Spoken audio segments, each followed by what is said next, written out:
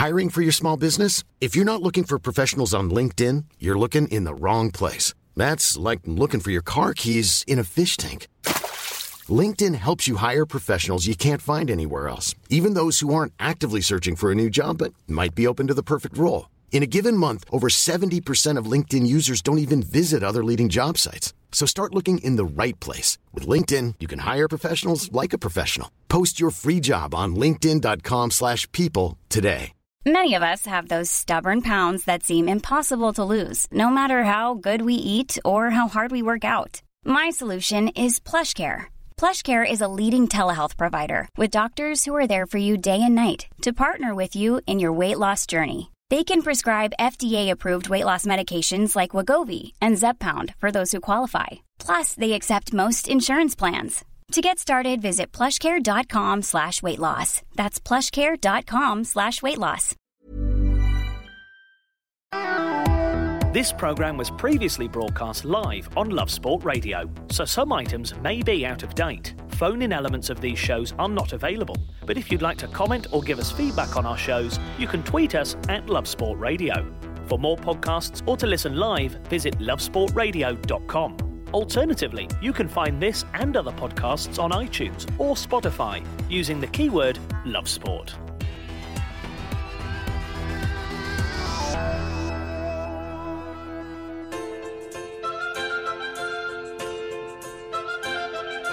Here we go with Leeds United. We're gonna give the boys a hand. Stand up and sing for Leeds United. They are the greatest in the land. Every day we're all gonna. Well, it's a merry, merry scene here in the Love Sports studio right now, singing along to that introductory song. Of course we are. And of course there is only one Patrick Bamford. Yes, there is. Yes, there is. I'm sure we're going to talk about him over the course of the next hour on this, the Leeds United fan show here on Love Sport. Me, Matt Beadle, as always, with John McKenzie from All Stats, Aren't We? And Mark Thompson as well. Hi. Of All Stats, Aren't We? How are we, Mark? Yeah, we're good. Yeah? Good. We're playing well. We've won 2 games in a row and we're in the top 3. Who can't? Life is good. Why not? It's nearly Christmas. We're all buzzing. John, opening stat. Oh, actually, that comes from me, yeah. Sorry. This is a wider rule of 17 that I have, but let's go for the top line of it. After the next round of fixtures, at least one of the top 3 sides will get promoted. That is, after the last 15 seasons, 15 times one of the top 3 has been promoted after 17 games. Right, so after 17 games, sorry, Paddy was in my ear then, so I just missed the beginning of that there, Paddy. After 15 games... After 17 games... 17 games... One of the top 3 one of those top 3 will get promoted. Wow. And that's just a starting stat for this, because it's kind of remarkable. There's always a point of the season which makes sense that the league table kind of balances out a little bit. But for example, the top 6 last year, 5 of them were in the top 6 at the end of the season. There was only Middlesbrough who dropped out, and only Villa who went on that very good run after Christmas who got in. And this seems to be a consistent thing over the last 15 years since the Championship came into being. Specifically, another stat that comes with this is that only 7 sides... let me get this right. So only 4 teams in the history of the Championship have gone up automatically after being outside of the top 6 after 17 games. So in 15 years, 4 sides have managed to do that, and none in the last 7 seasons. Wow. I think I've got all of that. And are you, very specific. What's quite coincidental here is that, are you saying this has literally been since the Championship was developed, formed? Yeah. Wow. And so that's how far back this goes. But it makes sense that at some point in the season, it goes against this common knowledge of the Championship that, there's always one side that does it. There's always one side that does do a push, but everyone remembers Reading and everyone remembers Sunderland, the sides that managed to get these automatic places after coming from the bottom of nowhere. But mostly, a side does a rush, just kind of gets into the playoffs, and then 1 in 2 times that side will then get promoted by the playoffs. It's not a surefire thing that a side will come from nowhere and get promoted. Most of the time, the top 5 or 6 after 17 games will be there at the end of the season. Well, there we go then. That's the show for the next however many weeks of the season. Fascinating stuff, that. That is fascinating stuff. Just a very quick side note, by the way, on the Championship. When this whole rebranding first came into being, I was working at a League Two club at the time, and I was like, this is rubbish. I'm not on board with this. The Championship, what's that all about? It's kind of League One, League Two. It's amazing, isn't it? I must have taken about a couple of months, and instantly you are just in that zone. And it is the Championship. It's the branding of it makes a lot of sense, and that's the same. It worked for the Premiership. Obviously, there's a point where you have to sort of draw a line. You can't have a new name for League One and a new name for League Two. The cool ship. Yeah, exactly. Yeah. We'll keep on going. But I mean, I think we'll see what happens with the new head of the Championship. So were you working for a Division 3 side then? I was working for a Division 4 side, you could say. Oh, and it became... Yeah, and it became a League Two side. Yeah, that's all right. Well, but then it would have been Division 3. Yeah, so not Division 4. Yes, so it was. So Division 3. it was good. It sort of like slowly pushed you up. Slowly pushed the club up, I suppose. It was in that time when Coca-Cola were sponsors and they had all the different colours. Do you remember? And that was the weird time where they had the bizarre campaign where they got teams, and I think Leeds were one that were very, very high up. In fact, I think Leeds were the highest at the time, where fans had to just enter something on a website. It was literally a case of going on a website and either entering your name or clicking something. And Leeds United fans just went bonkers. Yeah, don't do that. That is a terrible idea. Yeah, ridiculous. Do not do online polls with the Leeds fans. Right, okay. Actually, do you know what? This is interesting because this happened to me when I was working for a magazine quite a few years later as well, that we did a poll. And we left it completely open. We didn't name the players. We just said, who's the best young player in outside of the Premier League? And Sam Byram was rocking. And at the time, I was like, who is Sam Byram? Yeah. But so many votes for Sam Byram. The forums, it was bad enough with just the forums, but now there's the Twitter... the LUFC Twitterati, which it's mad. Yeah, they'll take you down. Be careful what you say. Don't do Ask Me Anythings either. That's a terrible idea. Oh yeah, I think they're a terrible idea anyway. Especially when they have those like Ask Stevie G or I think that one, or Ask Hendo went crazy with so many horrible questions.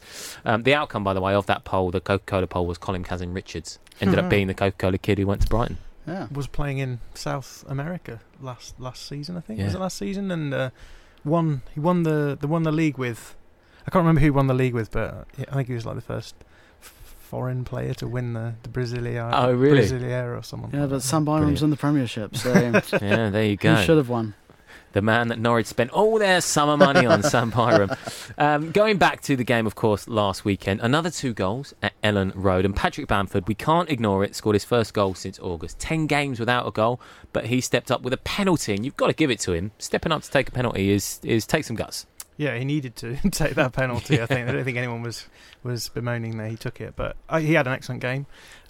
He was also instrumental in the assist for the other goal. Jack That touch was goal. amazing. Brilliant. Yeah, unbelievable. Yeah. And that, say what you like about Eddie Nketiah, he's not doing that. I don't think so. It was nice to see. It was nice to see Paddy doing what he's supposed to do, and it was a great game.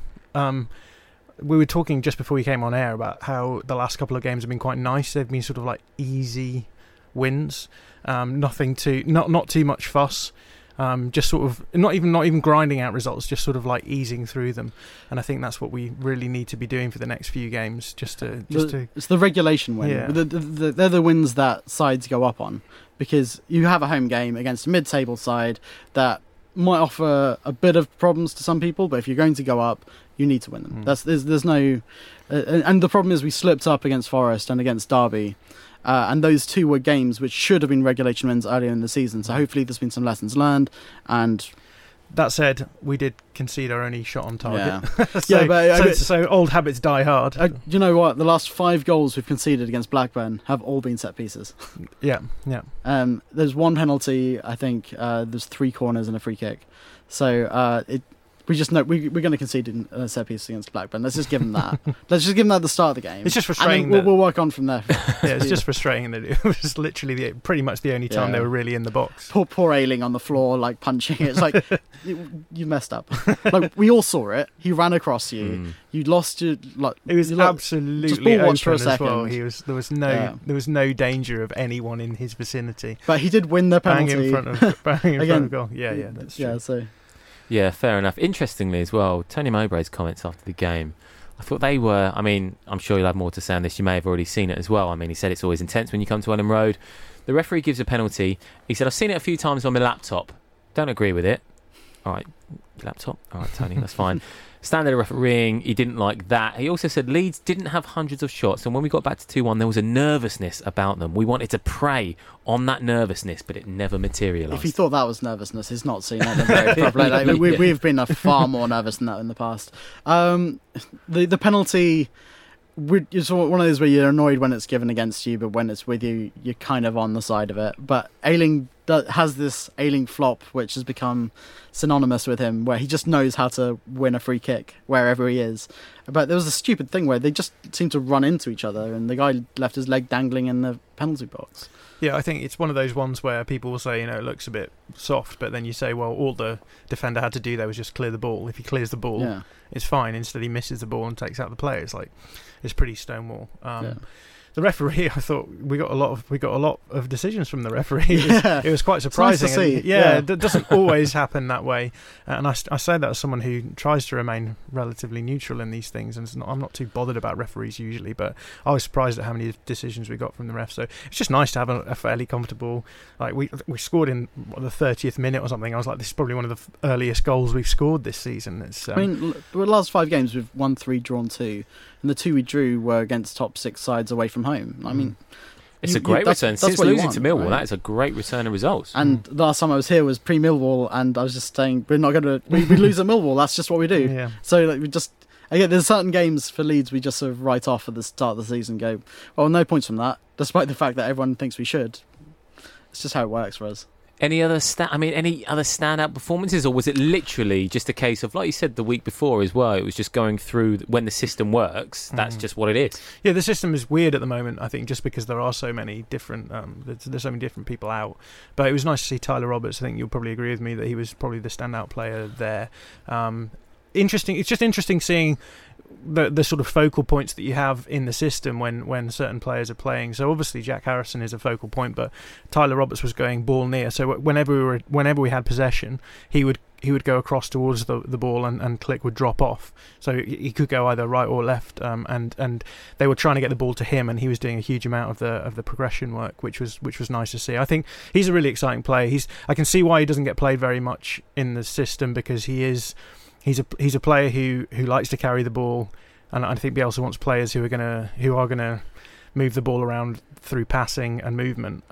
Sometimes he holds onto the ball a little bit too long, and I think Bielsa would rather have possession of the ball and slow the pace of the game down than look dangerous. I think a lot of Championship fans like the idea of us attacking quite rapidly and sort of counter-attacking, but Bielsa likes to slow it down. He would rather retain possession of the ball than risk losing the ball and then having to transition back into defence. So I can see why he's not been played, but I thought he was really important for us against Blackburn. We had a bit of a lull after Pablo's injury and before Roberts came back fit, where there just wasn't enough creativity in the middle of the park. Click tried to do that, but that's not his game. He did that amazing pass for Bamford, which he missed. It was in the game before against QPR, but it's not really what he does. Whereas Roberts comes in, he just runs up, he finds the space, he finds these little pockets. Again, Roberts' goal against QPR was excellent as well. That was exactly his game. Where do I find the space? Pop it back to me. And when he plays, we miss Pablo less. Yeah, and that's a big thing. I think to defend Click, he's been playing more as an 8 since Forshaw's been out. So we had Jamie Shackleton in. He was probably the more progressive player there between the two of them. And then obviously when Roberts has come in, he's been the more defensive player as well. So yeah, I think we're expecting, because he is such a good attacking player usually, I think we're expecting him to put out the same sort of production figures, but he isn't. But yeah, I think it's nice just seeing someone who's got a bit of impetus. I think that's what Roberts gives you. He sort of picks the ball up and you don't really know what he's going to do, and you know that the ball's going to be progressed, and he's going to look and try and drive at players, and like the fans like that, particularly at Elland Road. And the obligatory nod to Ben White. Yeah, oh yeah. Well, every has game. To be done. It has to be done. But he's too good. He's like every game. Unreal. He does everything right. He just doesn't ever make a mistake. So yeah, there's a certain point where you're assuming he's going to make one mistake and he's going to make loads, but he's just so composed. Yeah. Very good at this player. level. actually Graham Potter came out, didn't he? I don't know whether it was because he felt like he needed to or because he'd just been asked the question about whether Ben White might be recalled in January, but he said no, he's going to stay. And it's a huge relief, because to try and find someone of his level to come in January to learn Bielsa's system, that would be so hard. I can see why he's keeping him there, because it's just he's clearly having a really good season. Like, finish the season out, bring him back at the end of the year, and then hopefully get relegated and then have to sell him because you've got Webster already, so it's fine. But he'll spend a season at Brighton, and then he'll be off to a big side. Yeah, no doubt about that one. This is the Leeds United Fan Show on Love Sport. Next up, we've got Amo Dalton from the Square Ball. Giving your team a voice. Love Sport Radio.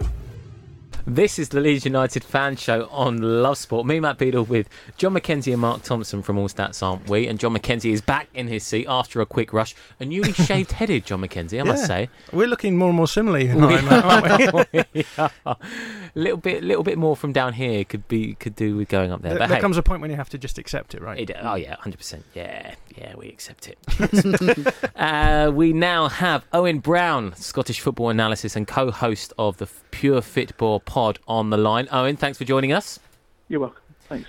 Mate, great to have you on, mate. We have to talk about a certain Alfredo Morelos banging in the goals again for Rangers this season, linked with Leeds, seems to be linked with pretty much every club under the sun at the moment. Is there a chance? Is there a possibility this one could come off? Well, Ross Wilson, who's Rangers' newly appointed sporting director, has said in the last day or two that categorically there will not be any January moves for Alfredo Morelos. So I think the chances might be a little bit slim in January at least. Obviously, a ridiculous fee could perhaps put some pressure on Rangers to succeed, but there's also a lot of pressure on them to actually win the league, which they have a chance of doing this season. So I think they would be really, really resistant in January to any sort of moves. Maybe next summer, particularly if rather than when Leeds go up to the Premier League, that might be an opportunity. Hey Owen, it's John. I've just got a question about the way that Alfredo Morelos would fit into the team at Leeds. How do you think that he would work in a Bielsa system? Yeah, I think he could be a pretty good fit. So Morelos has developed really well for Rangers. He's very mobile. He's developed this season quite a lot more link-up play. Rangers have kind of switched from more of a kind of straight 4-3-3 to a kind of 4-3-2-1. So he's linking up with the people just behind him a lot more. He's also kind of available for passes from Connor Goldson, particularly the right-sided centre-back, on the deck to his kind of right foot.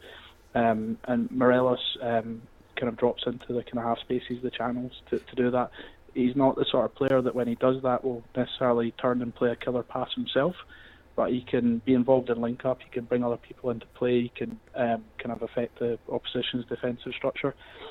So I think he'd be good from that perspective. He's also really good in terms of things like isolating defenders, kind of pinning a centre-back and overpowering him. He's really, really strong in kind of physical one-on-one situations, really relishes those. And he's also the sort of player that can kind of manufacture shots for himself really well. So he kind of is really kind of dedicated to scoring goals, to getting shots off. He'll run the channels. He'll pop up in kind of unexpected areas.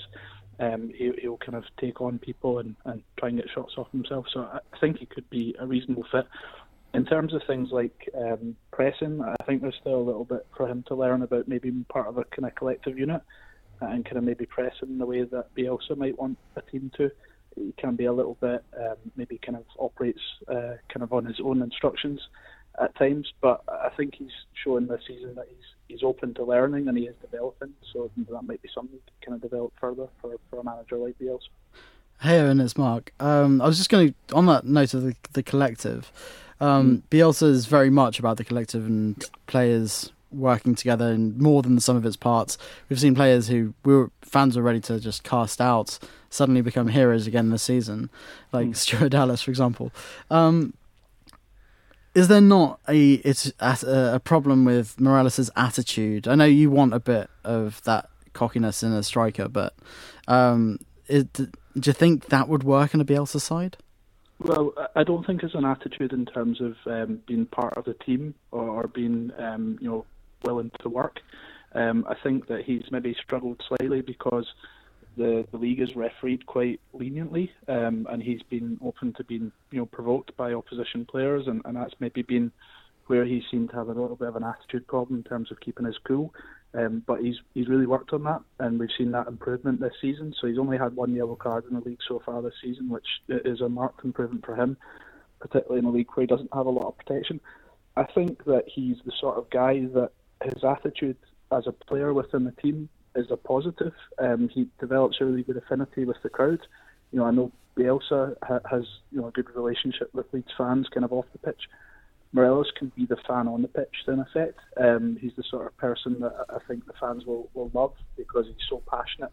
And I think that the other thing that might work well for him is the perception about his attitude is maybe partly driven because he doesn't have the opportunity to communicate as much on his own terms because he's not a native English speaker. And he maybe doesn't have a lot of the people, there's no other Spanish speakers in the Rangers team at the moment, so that might change with having somebody like Bielsa where there's a closer relationship in terms of language and stuff, and maybe how he feels can come across a wee bit more clearly, but I don't particularly think there is an attitude problem that would be a negative. How do you think this fits within the sort of the general flow of his career? Is Alfredo Morelos someone who sees himself as being ready to make that next step? Would a move to Leeds be part of that? How do you think he will view this as an individual footballer? Sure. Well, I mean, it's hard to tell that because you're kind of going partially on kind of second-hand information from maybe interviews when he's back in Colombia, and there's all sorts of agendas around how those be interpreted by the media here. But in general terms, the way it seems is that he's very intensely driven. Very self-motivated. He wants to play at the highest level, and that's clearly going to be beyond Rangers, beyond Scotland at a certain point. I don't know if that would mean Leeds. I think it might be somewhat reliant on them going up to the Premier League. I think he would see his next step. He needs to be very careful about what his next move is, and I think he would want to be at a kind of top-level league on his next move. But that's not to say if the might be the attraction of playing under Bielsa and things of that nature as well that might make things attractive at Leeds, even if it was in January and there wasn't necessarily the case that there was Premier League football then. Owen, that's top stuff, mate. Thanks very much for joining us. You're welcome. Thanks. That was Owen Brown, Scottish football analyst and co-host of the Pure Football pod. Gents, that's interesting stuff there, I think, from Owen. I think he raises a very good point that really, I think if Alfredo Morelos leaves Rangers, if we're saying in the January transfer window, for example, if he's to go to a championship club, albeit a championship club that could well go up to the Premier League, I think that there would be question marks raised just purely because of the guys. 22 and 26 in all comps for Rangers this season. I think if you go to a championship club, I don't know, it's more likely he'll go to the Premier League, right? Well, it sounds like his agent's getting very busy at the moment, and going from that, it sounds like Rangers aren't. They're either going to play very hardball or they'll just let him have to hang on until the summer because they do want to win the title, break Celtic's long run. Also, you've got the problem that we don't spend in January. That's not a thing. Well, it's interesting that, isn't it? It's not. Was it Forshaw and Roberts last year or a couple of years ago? Casilla came in last year, so not many. We don't really do it. We try and find a bargain. Orta's very consistent in saying you do not get good value for money in January.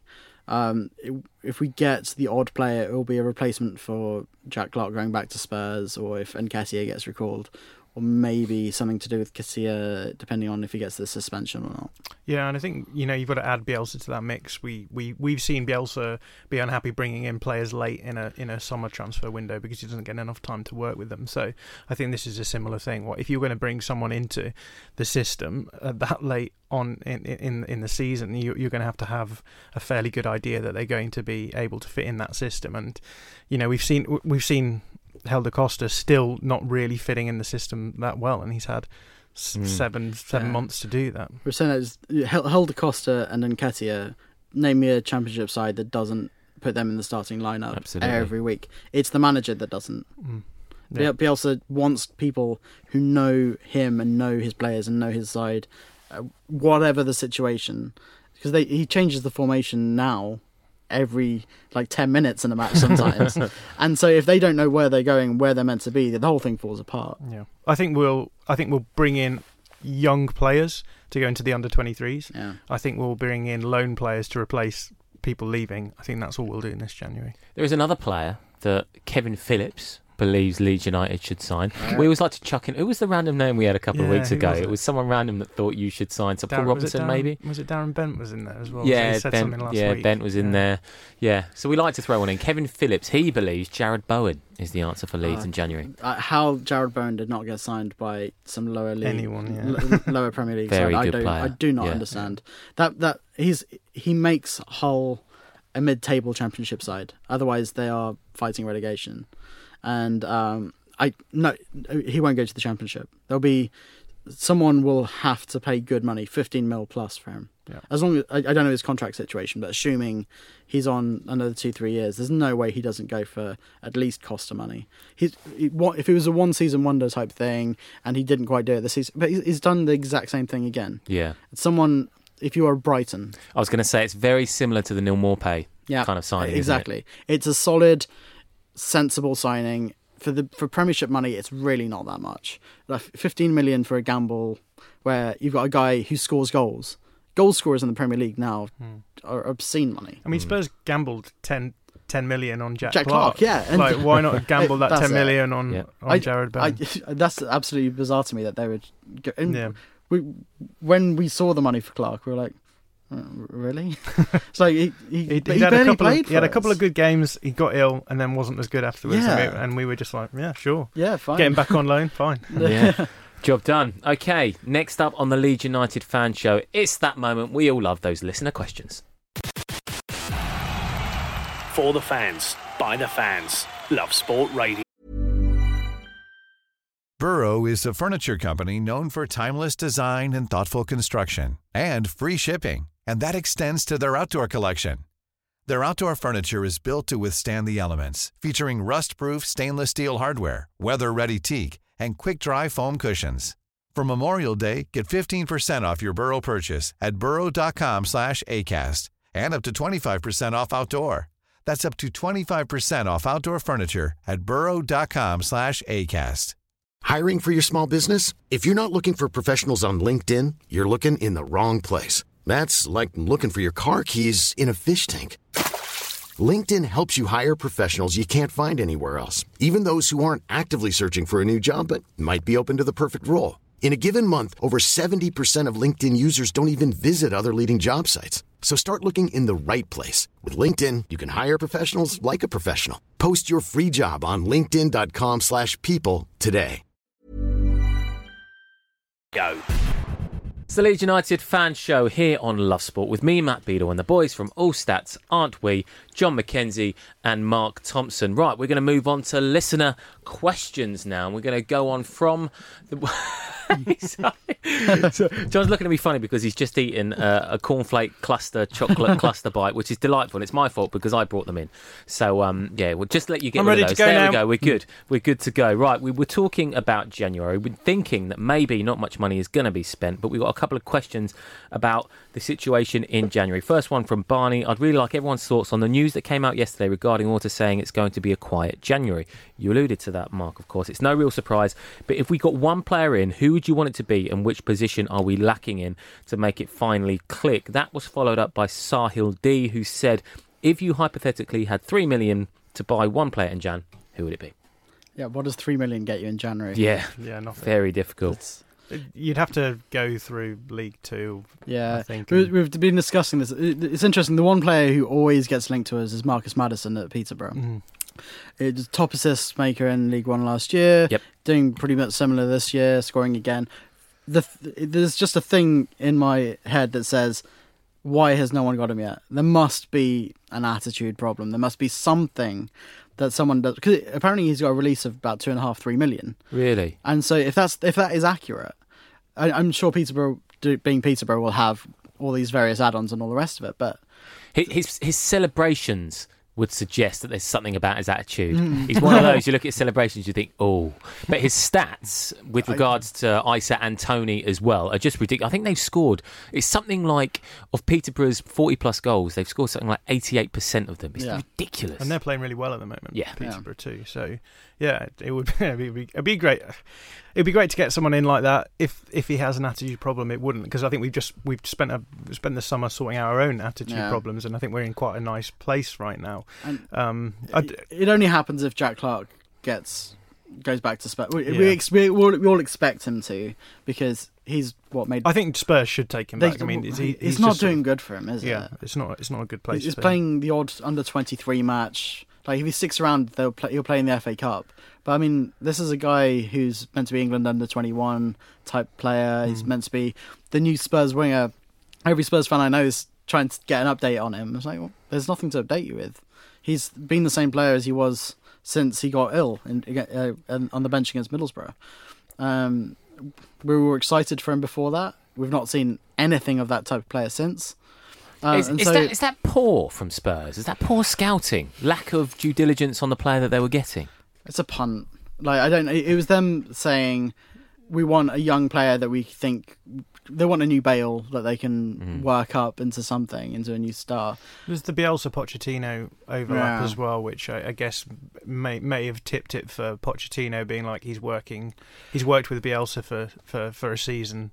It would be great to have him in our side, because the sides play similar football, and so you know that he's going to be able to do what you want him to do. But that was the suggestion, was that Pochettino took one look at him in training and went, no, send him back. He was not meant to come back to us on loan. Right.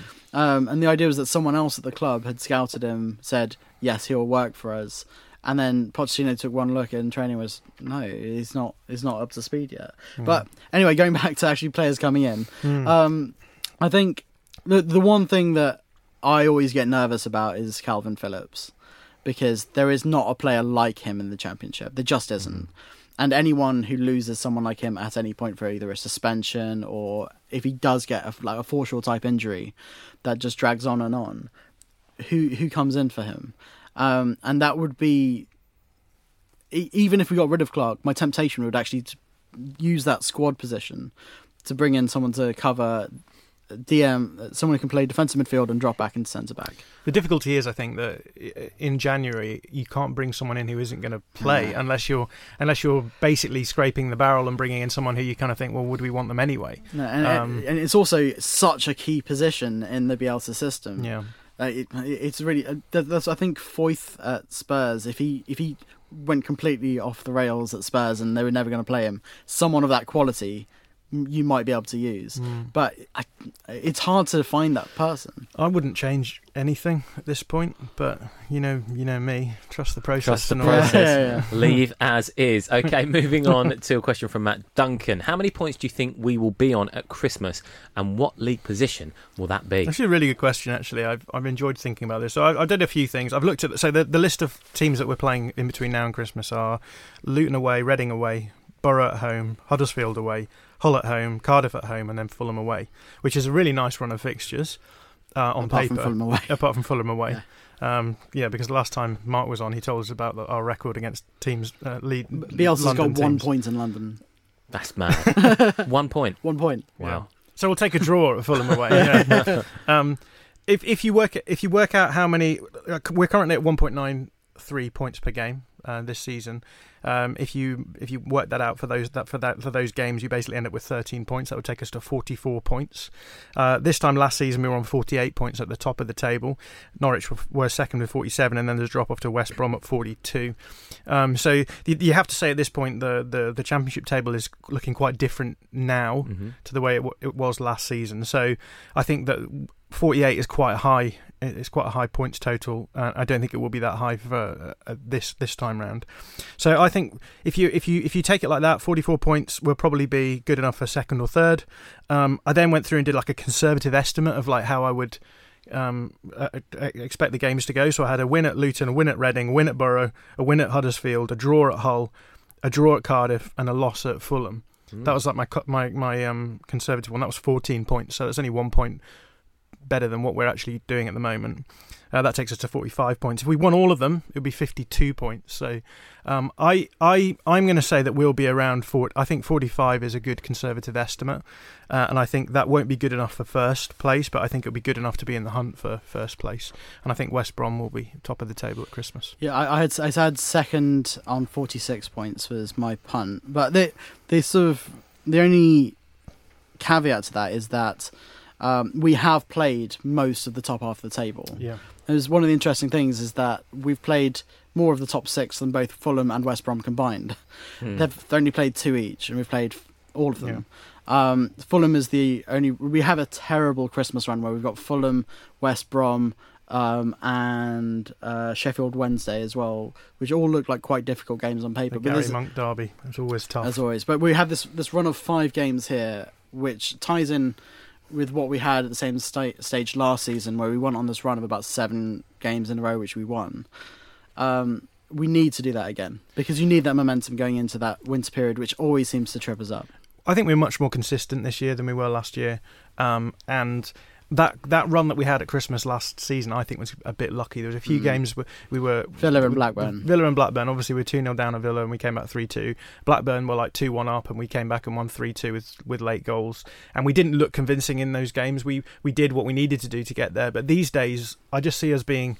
Even if we aren't winning or if we're dropping points, we're still looking in control, and we're still looking like the team on top. And I think... You can't do that for so long and not come out with points total. So I think we'll be all right. Yeah, that's what Adam Forshaw said, didn't he? Yeah, so we have to be lucky with injuries like Forshaw's, though, because there are certain players like Ben White, like Calvin Phillips, where if they are out for spells, then we might start looking a little bit different. But right now, I think every Leeds fan is pretty comfortable with where we are. As long as you're not top by Christmas. There's another layer to this question as well, isn't there? 20 years on since Leeds United were top at Christmas in the Premier League. Their highest finish at that time, or the highest finish at the end of the season since 1992, of course, when you won the league. But top at Christmas in that 1999-2000. We were top yes, of the absolutely. Table. Last team to top the Premier League in the 90s, and then it all went wrong. But the other thing is that the last time we got promoted, Liverpool won the top league. So, I mean, that's not looking too bad. There you go, of course. Good knowledge, good stat. Right, Loney returns. Now we have the news. We can relax about Ben Maldini staying for the rest of the season. Which one of our rivals' loanees being recalled by their parent club would benefit our promotion push the most? Well, West Brom are obviously going to be the favourites to chase us for the top spot. So two of their loanees, I think, Mateus Pereira, and then back to, I think it's Benfica. I think it's Benfica. Yeah, I think so. And then Diangana back to West Ham. If those two, he's spoken about how much he wants to succeed at West Ham as well, hasn't he, this week? Diangana was the first name I wrote down as soon as I saw this question. Yeah. He's the one who looks threatening. He's the one who makes things happen for them. And because of what happened to Harvey Barnes last year as well, it would be such a shame for West Brom if that were to happen twice in a row. Also, I mean, two of Fulham's star players are Knockaert and Cavaliero, and they're both on loan. Wouldn't be a shame if they guys go back. I don't think it's going to happen because I'm sure their loan fees are obscene, and they're playing most weeks. So they're. I'm sure they're loving playing for Scott Parker as well. You know, what's not to like about that ambulatory football where you pass the ball between the centre backs 1,000 times a game? Oh, nice. Some shade, some championship shade. Can we have Mitrovic though? I think. Yeah, absolutely. That was from H40. So thank you for that question, H. Moving on to Harrison. Why do fans rate Harrison so much? That's from Mickey P. Kerr. You've misread that question quite badly. You said rate, not hate. Did I say rate? You did. Yeah. Did I? I meant, wow. There we go. Those are two different questions, but you can answer both of them if you want. Yeah. I wasn't aware that fans did hate Harrison so much. I think it's an ambivalence more than a hatred. Because last season it was more of a hatred because he played every week and he never scored and he never got assists. The difference is this season, he's our top assist maker, and if you take assists and goals combined, he's also at the top of that chart as well. The problem is that he isn't the sexy winger that everyone loves to watch. Like, he doesn't skin players and whack a ball onto the 6-yard box onto Bamford's head and watch it go to the corner flag. Like what he does is he has an amazing first touch. He works really hard, and he likes to take on the same player 4 times, and then maybe something will happen. The problem is that I think for a fan, you want Costa to be the guy who's getting all these goals and assists, and then you can get really excited about him. He's so important for the system because so much of it, everything goes through him. We basically isolate to we basically overload to isolate. So we get everyone. Either the ball will go quickly down the left wing, or the ball will be played around by players on the right hand side, and then the ball will be sent over to him. And it just means that everything goes through him. And so I think part of the problem is that all of the problems that he has as an individual are augmented by the fact that we actually rely on him to do the same thing a lot of the time. So I think that's the result of that, is that he makes more mistakes than other people because he has the ball more than other people. So. Okay, we've got time for one more from the 3. The other 2 we'll probably get on to next week, especially the one from LUFC Meal Deal. What a great name that is. This one's from Brentford FC Tactical. Ollie Watkins, knowing everything you know about the 2 players, would you take a like-for-like swap of Bamford for Watkins? No, because they're not like-for-like. No, that's the simplest answer. We can take him and we can send Jack Clarke away back to Spurs, and that'd be great. And then we have a winger who's an option as a number 9. But Bamford is not that. I like Ollie Watkins, but again, he's going to go to the Premier League at some point, I think. Unless it's one of those classic Sheffield United type signings. Someone who is probably too good for this level right now, but it takes a promoted side to take a risk on him, because an established Premier League side probably won't. If you were talking about this in business terms, I think you probably would take it, because I think monetarily. I think Watkins has got a higher ceiling than Bamford does right now. So I think that you would do it on that, but we need Bamford because we don't have a huge amount of strikers, especially whilst Nketiah is injured. Yeah. Hopefully he comes back after the international break, but. Yeah, right now it's a very simple answer to that question. We're not saying that one's a better player than the other, but we're saying that especially with Bielsa, you need a balance, and that would really imbalance us. Yep, indeed it would. Right, this is the Leeds United Fan Show. After this, we are definitely going to be speaking to Amo Dalton from the Square Ball. We've all got one, and we're not afraid to put it on display. Our opinions, that is. Share yours now at Love Sport Radio on Twitter, or call us 0208 70 20 558. Love Sport Radio, your fan station. The Leeds United Fan Show on Love Sport. Me, Matt Beadle, here with John McKenzie from All Stats, Aren't We? Joined as well by Mark Thompson from All Stats, Aren't We? My producer Paddy's shouting at me because I asked him whether we had Amo Dalton on, who we're desperate to get on the show, but he's not here yet. So before he comes on, gents, very, very quickly we can touch on Neil Warnock. Of course, he has departed from Cardiff City. The last person in the world I'd like to touch on, to be honest. But I'm just very quickly keen to get your thoughts on Neil Warnock. Was with Leeds for just the one season, right? Didn't go well. I thought at the time that, I think a lot of people thought, that is the perfect fit at the perfect time for Leeds United, and it just didn't work. It turned toxic so quickly. I think we'd had a bit of a run-in with him over the seasons before. And he obviously had a relationship with Kevin Blackwell when he was our manager before as well. And I think there was some hope that he was going to be the man to get us up. But whilst Ken Bates was there, I don't think we were ever going to spend the kind of money that was needed to bring in the players that Warnock needs to get up. He can't just go into a club and turn people into 6'4" giants to help play his way. You have to deal with what you've got, and we didn't ever have the players that he needed to get up.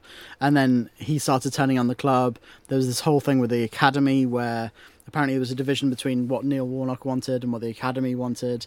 We had all these great players, although he says he's the man who made Sam Byram, so... Yeah, I mean, I'm happy to take that as an answer. I don't want to talk about Neil Warnock. He's an awful man.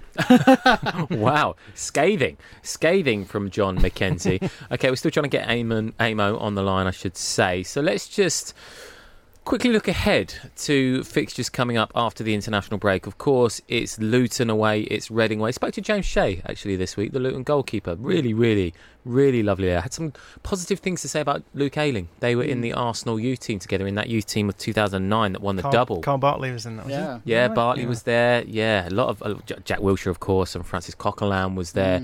Funny time that for Arsenal, because it was full of players that they were hoping in that sort of post-Highbury slump of going to the Emirates and not doing anything that might lift the club, and I think there was far too much pressure on them, because now none of them remain, I don't think, at the club anymore.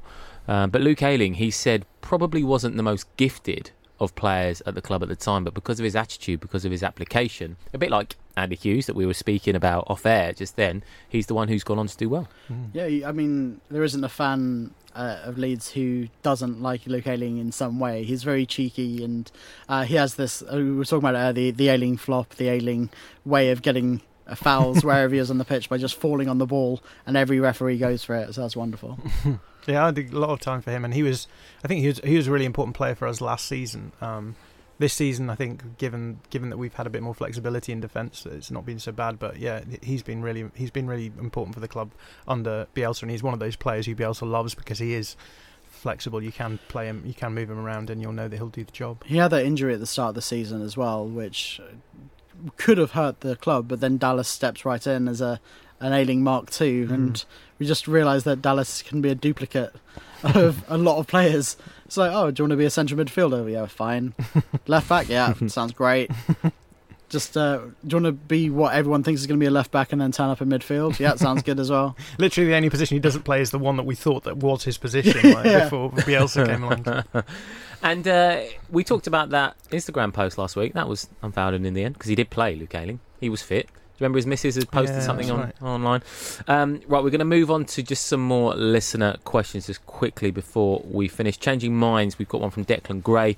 Since Bielsa has taken over as manager, I find myself looking at the game in a totally different way. I consider tactics, formations and playing styles more than I ever used to. Sounds like you, John. Is this a common theme generally now amongst our fan base, do you feel? Well, Mark was saying this sounds like a planted question so that we can talk about all stats, aren't we? But yeah, I think so. And we were having a laugh as well because we were saying that actually our fan account works really well at the moment precisely because we have Bielsa.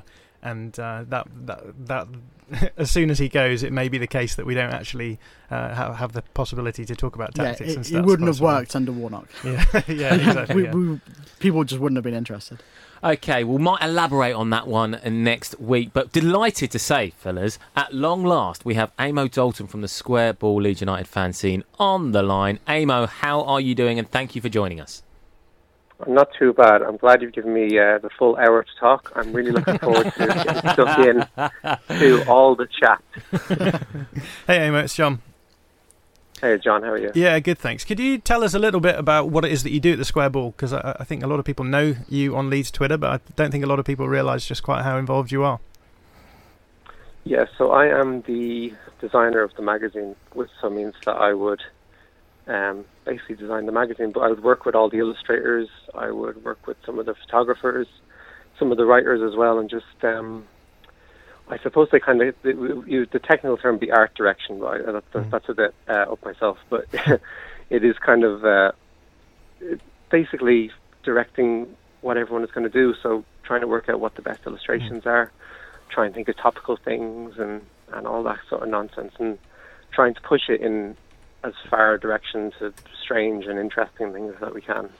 I was just going to talk about your relationship with the club, which seems like it's improved immeasurably over the last sort of 18 months, 2 years or so. And now, obviously, you've got this shirt that you're giving away that Berardi gave to you. Yeah, no, it really has over the past few years. More or less ever since, without Ken Bates and Cellino and GFH and all, after all that, the relationship really has improved. And we've got to know Berardi, and he's helped us out with this centenary shirt, and that has really gone from strength to strength. Like when we first put that up, we thought 1,500, 2,000, and it's up 25,000 now. It's really incredible. So the relationship with the club has improved a lot, and hopefully it'll keep like that anyway. Although, to be honest, sometimes a bit of a fractious relationship with the owners probably helps sales. You know, the more controversy you can get in there, the better. But at the moment, it's all good. And obviously, some fans will know you for some of your viral content rather than your work at the Square Ball. What is your favourite thing that's gone viral that you've done? Oh, I'm not sure now, to be honest. There's so many, obviously. I'm not sure.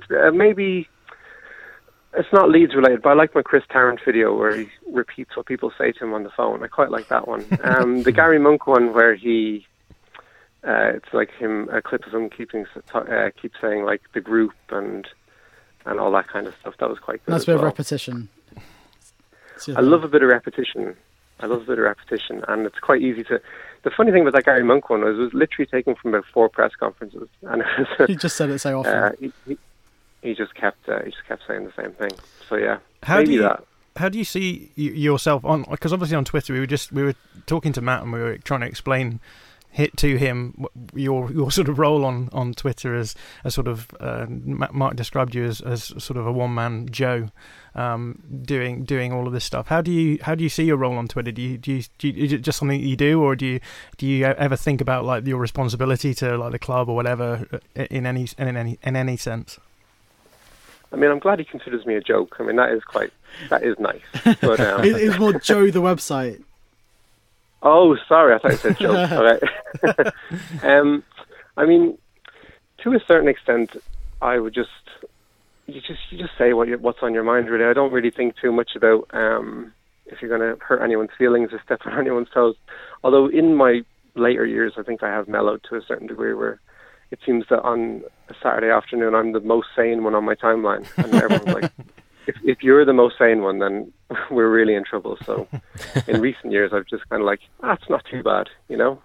It could be worse. Amo, it's been great having you on, mate. I'm sure we'll have to get you on again to not just be a quick 3 minutes. I'm sure we'll get the number right next time. But thank you for joining us, buddy. No problem at all. Talk to you again. That was Amo Dalton of the Square Ball Leeds United fan scene. And this has been the Leeds Fan Show on Love Sport with the guys from All Stats, aren't we? We'll see you next week. Thanks for downloading this podcast from Love Sport Radio. For more, go to lovesportradio.com for all the latest podcasts, news and views. Or for more, follow us at Love Sport Radio on Twitter.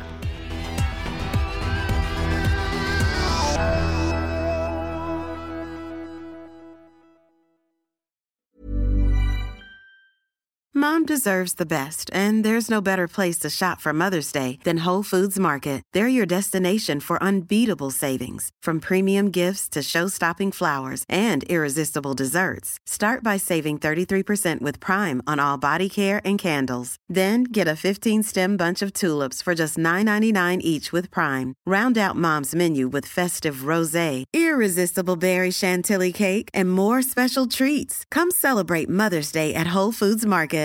When you make decisions for your company, you look for the no-brainers. And if you have a lot of mailing to do, Stamps.com is the ultimate no-brainer. It streamlines your processes to make your business more efficient, which makes you less busy. Mail checks, invoices, legal documents, and everything you need to keep your business running with Stamps.com.